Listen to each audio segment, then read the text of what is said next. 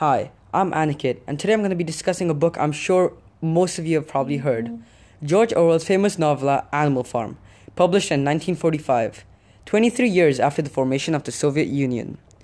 George Orwell, Eric Blair's pen name, was a proud socialist with a vibrant hatred for the communist nation, which permeates very clearly through his way of writing in Animal Farm. At first glance, Animal Farm is simply a dystopia based on the Soviet Union.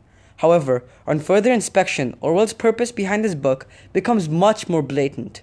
A purpose to mock and vandalize the ridiculous political and economical systems followed by the Soviet Union, with each object, each animal, each chapter having a symbolic meaning corresponding to the Union. The book is set in an undisclosed time period with the English countryside as its backdrop.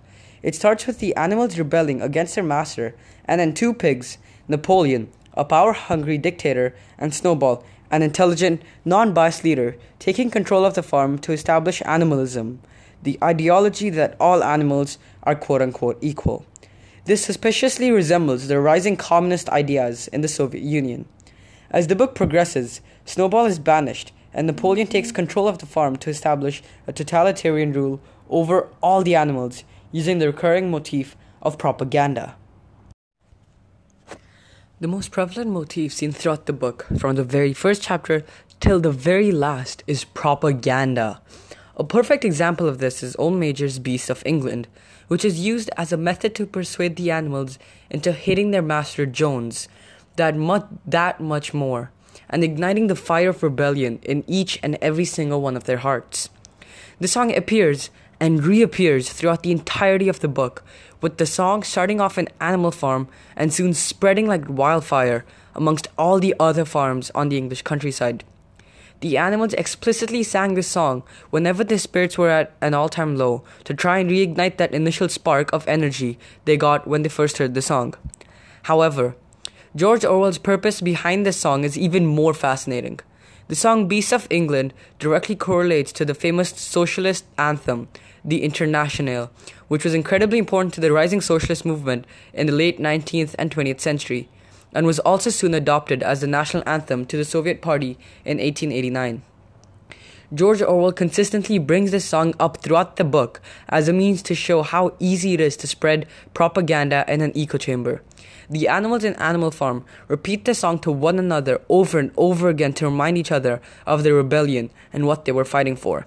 Similar to this, the Internationale, once adopted as the national anthem of the Soviet Party, reminded the people of why they also rebelled against their government in the first place, leading to a self-spreading, self-fulfilling piece of propaganda. In addition, Napoleon's banning of the song The Beast of England on page 96 also resembles the Soviet Union's replacement of the Internationale in favor of the infamous Soviet Union national anthem. This resemblance was carefully constructed by Orwell to show how effortlessly songs were used as a means of propaganda to the general public in the Soviet Union. Another prominent example of propaganda was basically every single one of Squealer's quotes throughout the book. From pages 52, where he convinces the animals that Napoleon needs apples for his health, despite his hatred for them, to page 69, where he makes the animals believe that Napoleon was the only reason they won the Battle of Cowshed, even though Napoleon was nowhere to be seen during the entirety of the fight.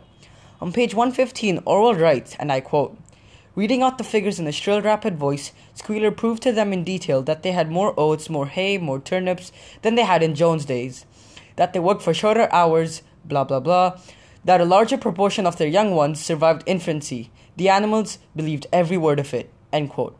Squealer definitely had a way with words and always managed to convince the animals that life was simply great. Orwell wrote his character in this manner to directly reference the prominent Bolshevik politician Vyacheslav Molotov, who was Stalin's protege and was in charge of the Soviets' propagandic newspaper Pravda. Squealer, similar to Molotov, always praised his leader and quelled any sense of injustice in the animals by falsely putting them under the impression that life was so much better now than it was with Jones. In this manner, Orwell uses Squealer's character to portray what kind of dystopia the Communist Union really was, and makes it extremely blatant how the working class were brainwashed into worshipping Stalin as a god and blindly followed everything he told them to do. These motifs are simply droplets in the vast ocean of symbols and motifs that Orwell uses as a way to ridicule the system of the Soviet Union. Each character and each symbol is carefully constructed to reference another outlandish reality taking place in the Soviet Union during that time period. And in this manner, Orwell once again portrays his elegant and absolutely masterclass control over the English language that impressively conveys opinion on a rising then issue in the Western world, the rise of communism.